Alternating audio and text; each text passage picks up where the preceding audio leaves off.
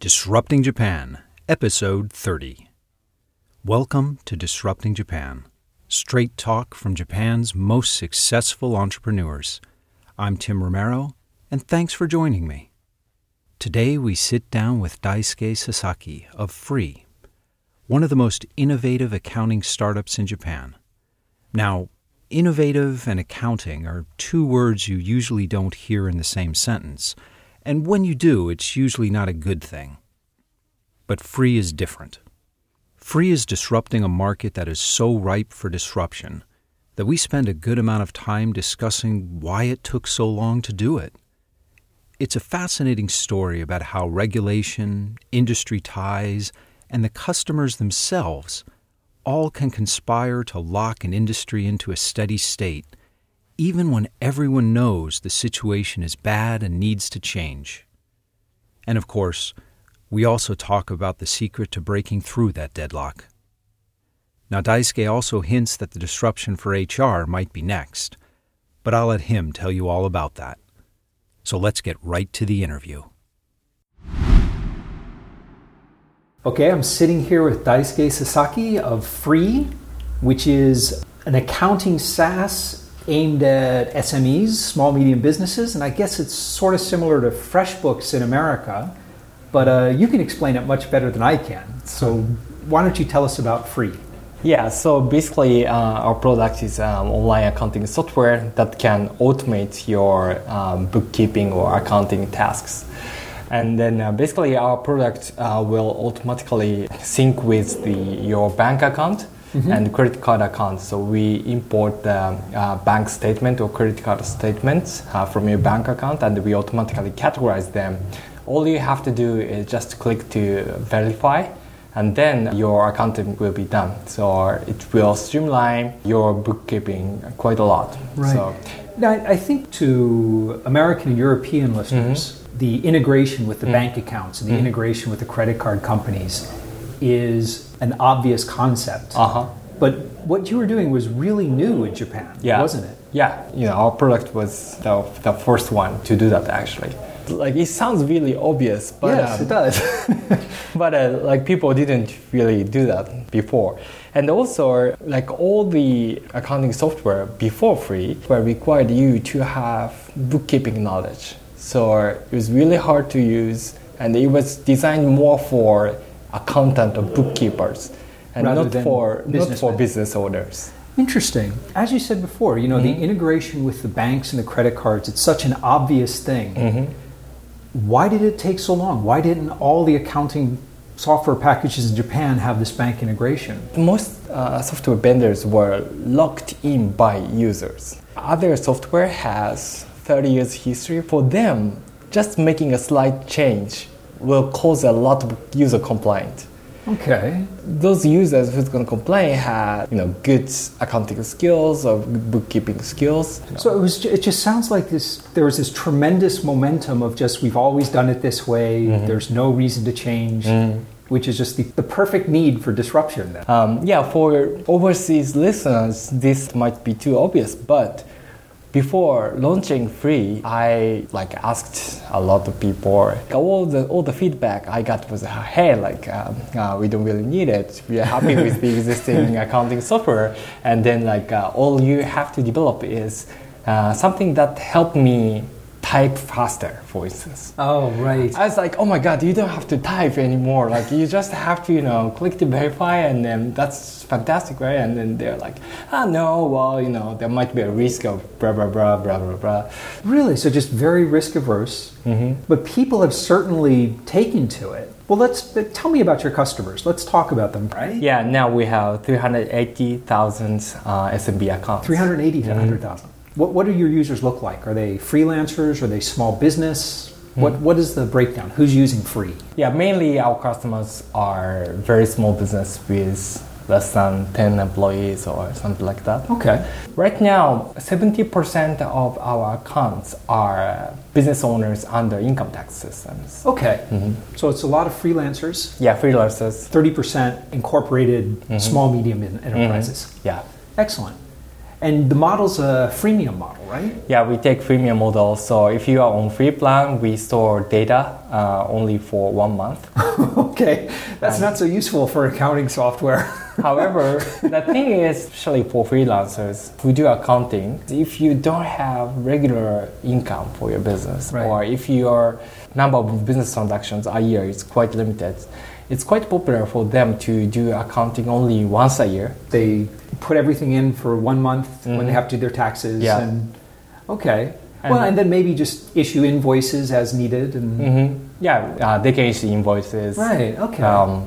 For unlimited time. So basically, we keep the accounting part of the data only for 1 month, but we keep all the invoice data so they can still use it as an invoicing software. Okay. Well, that makes sense, though. So as they get more and more busy and get bigger, they're already used to using a free platform. Exactly.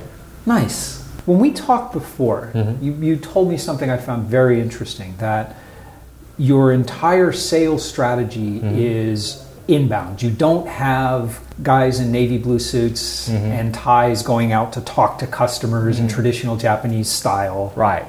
Tell me a bit about that. How has that gone? How have customers reacted? Yeah, I think we are the first B2B startup in Japan. Everybody in a t-shirt and shirt. So we focused on online marketing, get our potential customers to sign up online. I've run several B2B companies here in Japan, and there's tremendous, pressure is not the right word, but a tremendous desire from customers, potential customers, to either come by the office or to have you go out and do a presentation. And do you still get that, and how do you deal with it? We actually don't get so much request to actually visit the customer. Initially, we didn't even have phone number. At that time, we got a lot of requests having a chat on the phone.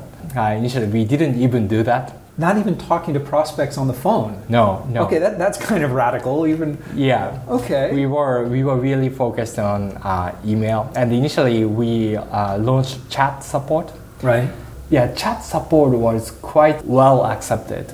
So what was the logic behind that? Usually startup founders will try to do anything to get those initial customers in and make them happy. So what was your thought process that led you to decide no phone?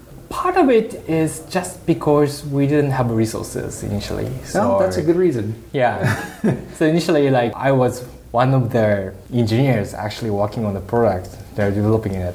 2 months after its launch, we hired the first customer service guy. Also, the other reason is that initially we are quite focused on innovators.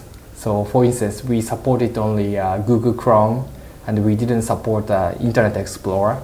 Oh, wow. So there was no way for less tech-savvy people to use free. There was no way for them. And again, for overseas listeners might be surprised, Windows still is very powerful in Japan. It's powerful, especially on the business side. Yeah. But by not supporting Internet Explorer, it's relatively easy to focus on tech-savy people. They're generally fine without any phone support or actually visiting on site. That makes sense. So the whole company was everything was targeted at these tech-savvy new companies, early adopter types. Yeah, Japanese SMBs normally want actual customer visits, right? Oh, yeah. But the reason for that is they need to trust in the company trying to sell something to you, right? However, as long as trust is built, then you don't really have to send people. What are the things you did to build that trust online? What did you do to build that trust without the face-to-face meetings? One thing is it's growth. If you are driving growth and then showing if you can successfully communicate that to the market, then it's self-explanatory. That's one thing. And then also, if a lot of users are using it, you may hear about it from your friends, or then it's easier to get trust. Thirdly, we are accounting software, so it's also important to engage tax advisors. For them, we do face-to-face conversation. We invite them to our office, and we have seminars here. And then we have face-to-face conversation. So we still keep a scalable way. Right, but you say the face-to-face meetings more for, tax advisors are more like channel partners. Still, for them, it's more like inbound because in more cases, end users get interested in free and they ask about free to tax advisors. See. Okay. So that's how a lot of tax advisors are willing to visit our office. Are these very conservative tax advisors sometimes surprised to come here and find this accounting software company is being run by a bunch of guys in t-shirts? They get very surprised. But they must be happy with it because it's... it's a new experience. Yeah. And then actually a lot of tax advisors are kind of tired of industry not changing for a long time. So, Well, that's true. There's not a whole lot of new things that happen in accounting. Yeah. Which is probably good, really. And it's good to witness that because we are still in a very early stage. Yeah. Well, actually, talking about the early days, and you were mentioning you were programming this. Now, you raised funds pretty early. I mean, you started in a very stealth mode. You raised funds much sooner than most companies do. Yes. You didn't go the incubator route. You didn't really do the bootstrapping route. Well, basically, I kind of bootstrapped my company. In July 2012, we founded the company. And then we did our first fundraising round in December. Our plan was to do a product launch by bootstrapping.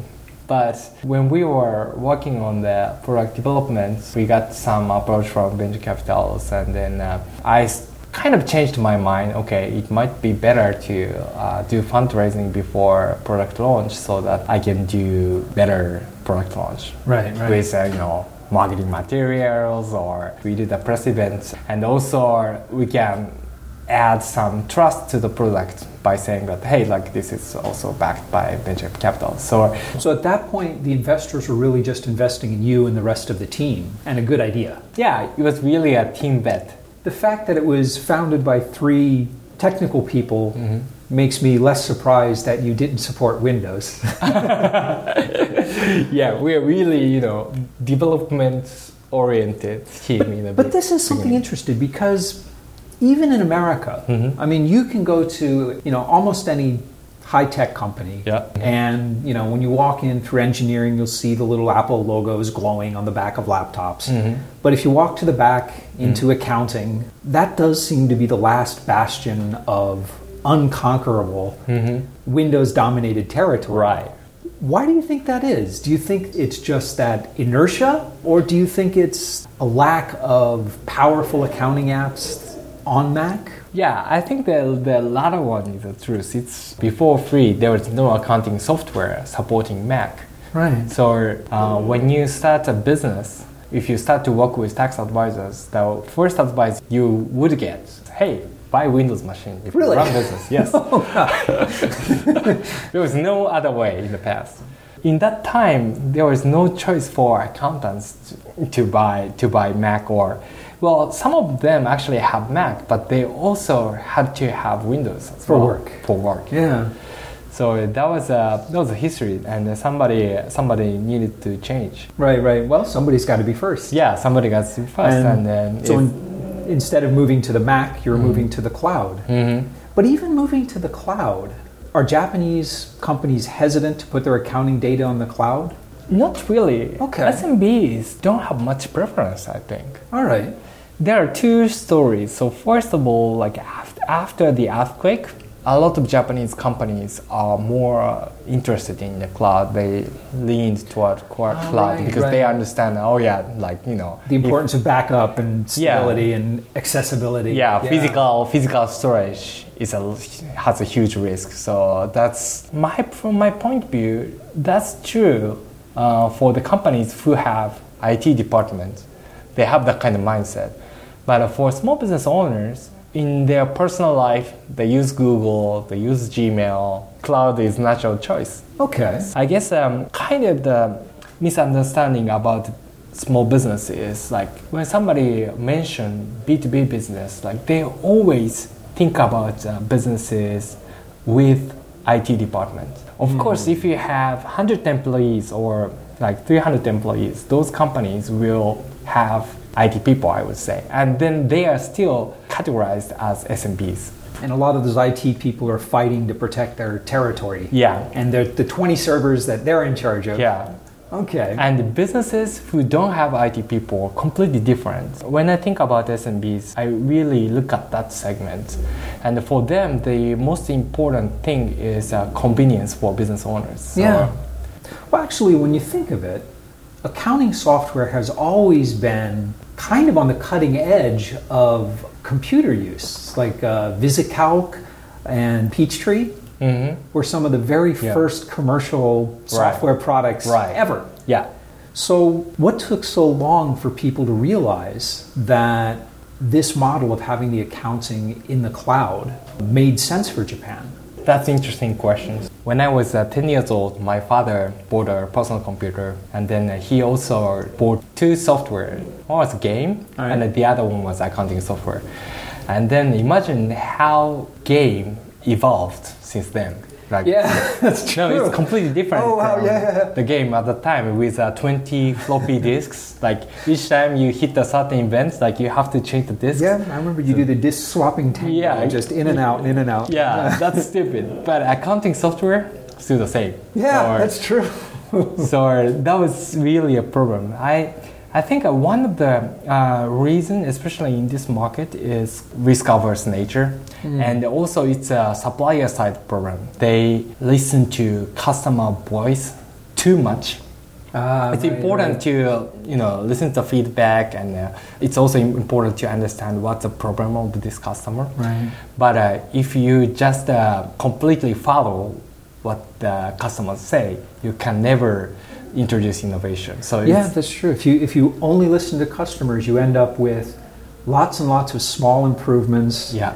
20,000 features in a very hard to use interface. Yeah, exactly. Which actually pretty much describes most Japanese accounting software. Yeah, exactly. So it's all about incremental improvement. And the other thing is actually the leading accounting software company has been owned by a private equity fund for a long time. They did a LBO, and all the money that was earned was spent on returning the loan to buy that company. So there was not a whole lot of money for innovation. Yeah. But I still think the first risk-averse in nature is big in Japan. For instance, like I worked for Google. At that time, it's really difficult to convince the internal people to say, hey, this worked in US.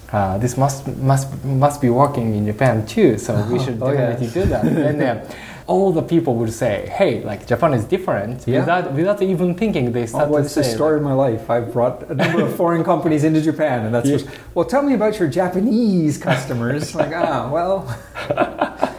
It always happens. So even without launching a new program, every time somebody tried to import something, Japanese people is going to be quite against that. Have you seen the large accounting software companies reacting to free? Are they now trying to incorporate that into their own product line? Yes. So now traditional companies also launched a cloud-based product, try to take a flavor of our product too. But our product has fundamental difference from the traditional accounting software. Traditional accounting software had a dual entry bookkeeping interface. Sure. But what we have is much simpler one. These two are kind of incompatible. So it's not possible to completely clone our product. So what they're putting up on the cloud, is it more just a cloud-enabled version of their existing software? Yeah. Okay. And a little bit more user-friendly. That's interesting. With the latest big investment now, what's next for free? So far, you've been focusing on SMEs. You've done a lot of integrations, not only with banks, but I think point-of-sale systems as well, right, for small shops. Yeah. Are you planning on using the money to challenge the larger companies, becoming more enterprise friendly? Are you going to be moving horizontally? I know you've talked about receipt management. What's coming next? Yeah, so what's coming next is a payroll product. So we launched a payroll product last year. It's been growing really fast.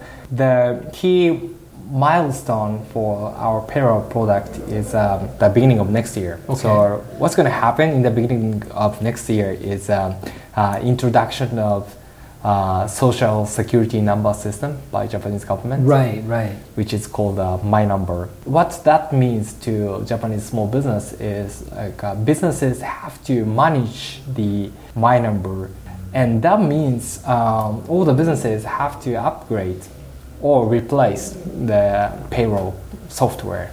So there will be a huge growth opportunity for us happening in the beginning of the next year. To maximize that opportunity, we're adding more salespeople and marketing people, and also trying to reinforce our development team. So that's what we do.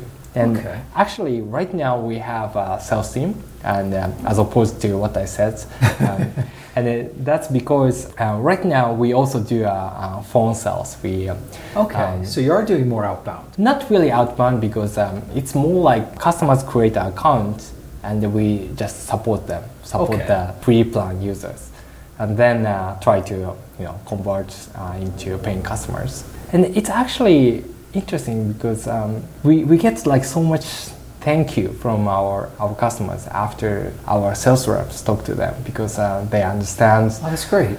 How their accounting tasks will be easier, and they understand how to use it much better. It's quite different from the traditional sales process, but still it's sales team, so they have target, they have... Right. So there's no immediate plans to hire a traditional sales force and go sell to enterprise accounts just yet? Not yet.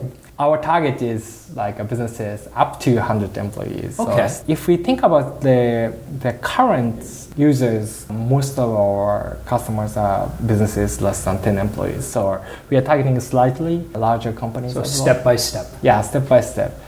Let's shift gears for a little bit and talk about startups in Japan in general, because you've been involved in, a few of them now. What's the most common mistake that you see Japanese startup founders making? Japanese tend to listen to customer too much. So that's, I think that's one of the pitfall for a lot of Japanese entrepreneurs. People would say that, hey, like you should listen to the customer, you should get the feedback of your beta users. Of course, like if you present something new, you have to discount what those testers would say. Sure. When they listened to the feedback, they started saying, oh yeah, I've got a pivot, and then they just pivot. So you think they lose track of their own vision? Yeah, lose track the vision, exactly. Yeah. So that's one thing. The other thing is that it's not really a typical mistake, but I would say opportunity. There aren't so many enterprise startups. When you say enterprise startups, do you mean companies selling goods and services to enterprises? Yeah. Okay. Yeah, there aren't many B2B startups. The reason is a lot of Japanese startups, the entrepreneurs are quite young, and then they're fresh out of the college, so they don't really know what are the challenges for SMB owners, what are the pains that people working in big companies have, or what are the pains for business owners. I guess that's true, but most successful founders are solving either their own problems or problems they see around them, right? Yeah. Which is probably why we see so many dating apps and food sharing apps. Yeah, exactly. I mean, still, I see a lot of early stage entrepreneurs, and they come to me with the idea of, dating app, food thing, or, communication apps. Now, you yourself didn't make either of those two mistakes. So if you could go back a couple of years to when you were just starting free, what advice would you give to yourself? Yeah, I think how to build an organization is in our company we share all the meeting notes, and we try to be transparent as much as possible, and we always talk about our mission and the values, and that's quite different from traditional Japanese companies. Oh, very much so. And even startups don't do that. I think it's because in Japan, so people don't quit the company, right? And because of that nature, HR skills didn't really evolve here. You know, in the 80s or 90s, Japanese companies did really good because Japanese personality really fit with manufacturing industry, right? Yeah, but that's an interesting point. So, I mean, because, okay, there's not lifetime employment anymore, but HR basically did get lazy. They had, the employees would stay with them. Yep. They got used to recruiting hundreds or even thousands of employees fresh out of school. They put them through the same training course. Yeah, they don't do anything. Yeah. And so that's right. I guess they really are being challenged now that they have to learn skills of retention and exactly. Recruiting and Like I observed that Google invests like this kind of things in people. Google has spent some fantastic things for the employees and to keep things. What sort of things have you done here at Free that are inspired by Google? So we do a lot of one-on-ones. Like everybody understands that in what sense they are adding the value, and then they set the goal by themselves, so they organically tries to contribute to the company. You're hitting two of the most important things right away. If people they feel like they're in control of what they're working on, and they understand why what they're working on has meaning to everyone else, that's two of the most important things you can give an employee. Yeah. And then we also have all hands frequently. We have a culture that asking a lot of questions. So very open and transparent. So I think that was important. I mean, like in Japanese companies, even the company size is like just 3,000 employees. When I worked for that company, I have never seen a CEO in my 2 years experience. Yeah. I didn't have any opportunities to see that person even from 100 meters away. It is, yeah. Japan, it's run like little kingdoms. Yeah, exactly. Well, let me ask you this then. If you could change anything, if I gave you a magic wand and said you can change anything about Japan to make it better for entrepreneurs, what would you change? Just one. Just one. Well, you can do two if you want. So I have two ideas. The first idea to figure out how I can do it is very hard. So that one is... What's just a magic wand? You don't have to worry about how you get it done. Okay, so it's magic. So it's about more women to have career. Because... so you mean just in startups or for business in general? In general. Okay. In general. Okay. So the reason is here. So when I talk with people who are potentially interested in starting their own business or even try to change their jobs to move to startups, and one of the key bottleneck is their family. Because most of the time, their wives are housewives. Yeah. A lot of the founders who've been on this show have had stories of how they've had to negotiate with their wife, or even worse, their wife's parents, about starting their company and how risky it is. Yeah, exactly. But like, for instance, like if your wife is Sheryl Sandberg, what are you gonna do? Yeah, you're not too worried about taking the financial risk of starting a company. Yeah, exactly. If your wife is just a director at Google, then. Well, that makes sense. I mean, having two incomes removes a whole lot of that financial risk. Yes. Right?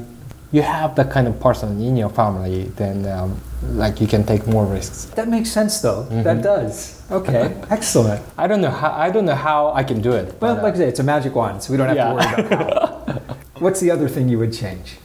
The other thing is stopping a lifetime employment at the government official. Okay. But why would that be good for startups? Because for high school students in Japan, the most popular job is becoming government official. Sure. Very stable. Pays well. Yeah.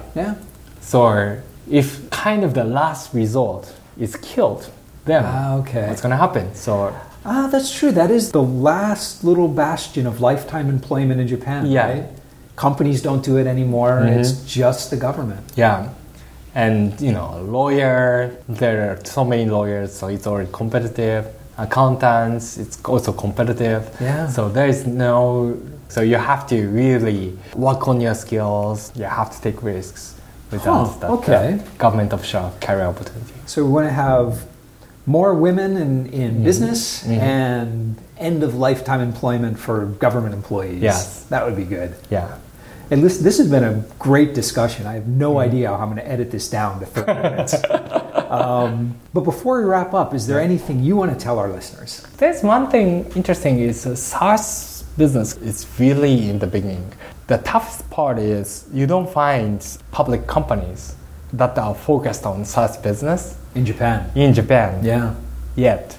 So that's why for SaaS companies to raise funds has been a bit difficult in Japan because you don't really have a benchmark companies in the market. But there's a few, like Salesforce is the obvious example, right? Yeah, but they're not listed in Japan, and Japanese venture capitals don't look at the foreign stock exchange. They just benchmark only Tokyo Stock Exchange. But like if you are in US, this is SaaS, and the SaaS company have valuation under this formula. Sure, there's a long list of them. Yeah, in America. so they're really good way of benchmarking the company already. But in Japan, it doesn't still exist. You think we'll be seeing more of them soon? Yeah, that's what I'm trying to do. So right. I want to really, pioneer in that area to really change the market perception and what's possible. And that's what I want to do. Well, fantastic. I'll look forward to that. Yeah. So thanks for sitting down with me. This has been great. Yeah, it's been great. Thank you very much. You bet. Yeah, it's a tough interview though, but it's fun. And we're back. I think Daisuke hit on one of the most challenging parts of disruptive innovation and why so many Japanese companies find it challenging to bring disruptive technologies to market today. The fact is, existing users don't want to be disrupted. They want minor, sustaining improvements that don't require them to change the way they approach their problems. The fact that Japanese startup founders often find it very hard to say no to customer requests makes it even more likely that they'll abandon their own disruptive vision and embrace the path of many small, incremental improvements. So, will Free continue to focus on the new and fertile market of SME accounting, or will they start to move upstream and truly disrupt the enterprise market and take on the major players head-on? Well, we'll have to wait and see. Either way, we'll be hearing a lot more about Free in the future. If you've got a story about trying to sell SaaS services to the enterprise, accounting or otherwise, we'd love to hear it. So come by disruptingjapan.com/show030 and let us know what you think. And when you drop by, you'll find all the links and sites that Daisuke and I talked about and much, much more in the resources section of the post. But most of all, thanks for listening. And thank you for letting people interested in Japanese startups know about the show. I'm Tim Romero, and thanks for listening to Disrupting Japan.